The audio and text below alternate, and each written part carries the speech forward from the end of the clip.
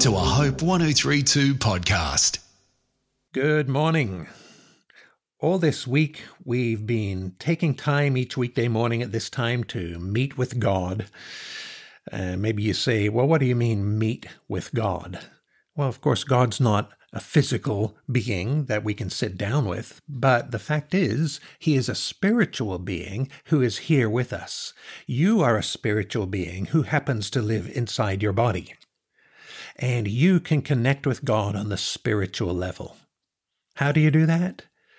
Just quieten your spirit and say to God, you can say it in your mind like you think to yourself, God, I'm here to meet with you.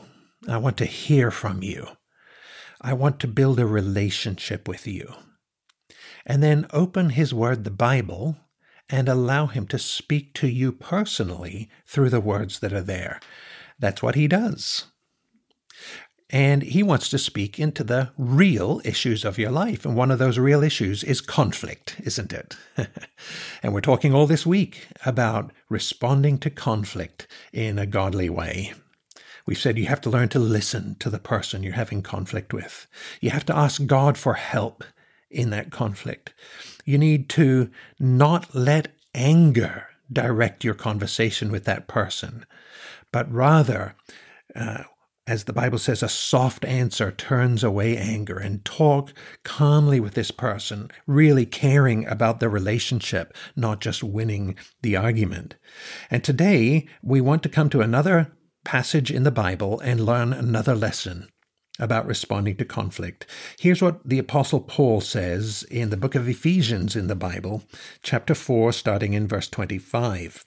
Therefore, laying aside falsehood, speak truth, each one of you with his neighbor, for we are members of one another. Be angry, and yet do not sin.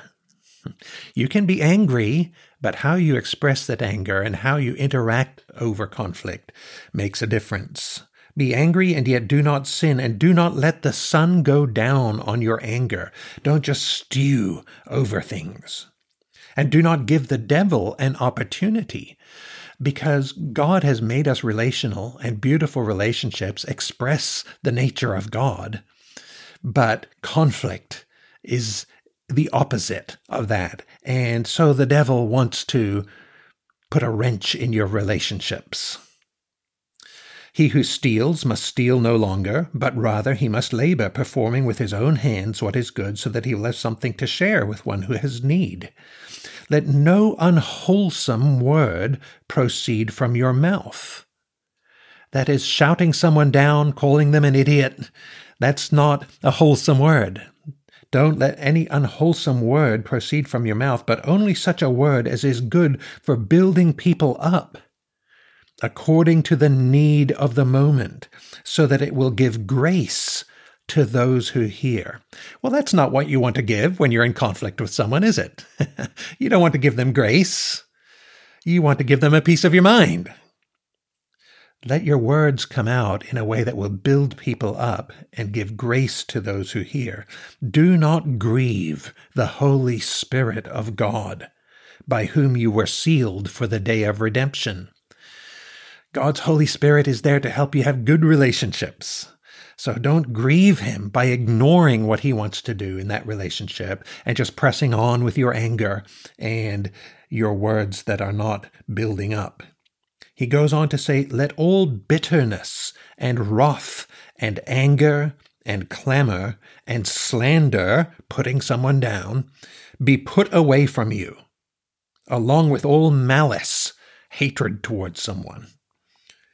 Here's his response. Be kind to one another, tender-hearted, forgiving each other, just as God in Christ also has forgiven you. Here's your next lesson. Forgive and ask forgiveness. Forgive. Be kind to one another, tender-hearted, forgiving each other, just as God in Christ has forgiven you. How did God forgive you? Well, when you had really hurt him, right? Offended him, done things to make him angry, pushed him away, he forgave you. Not when you'd be nice and good to him. The Bible says, while we were still enemies, Christ died for us. So that's how God wants you to be towards people in your life. Things don't become great until there is resolution in the relationship, but you offer forgiveness and you ask for forgiveness. I'm John North. Hope 103.2. Thanks for listening.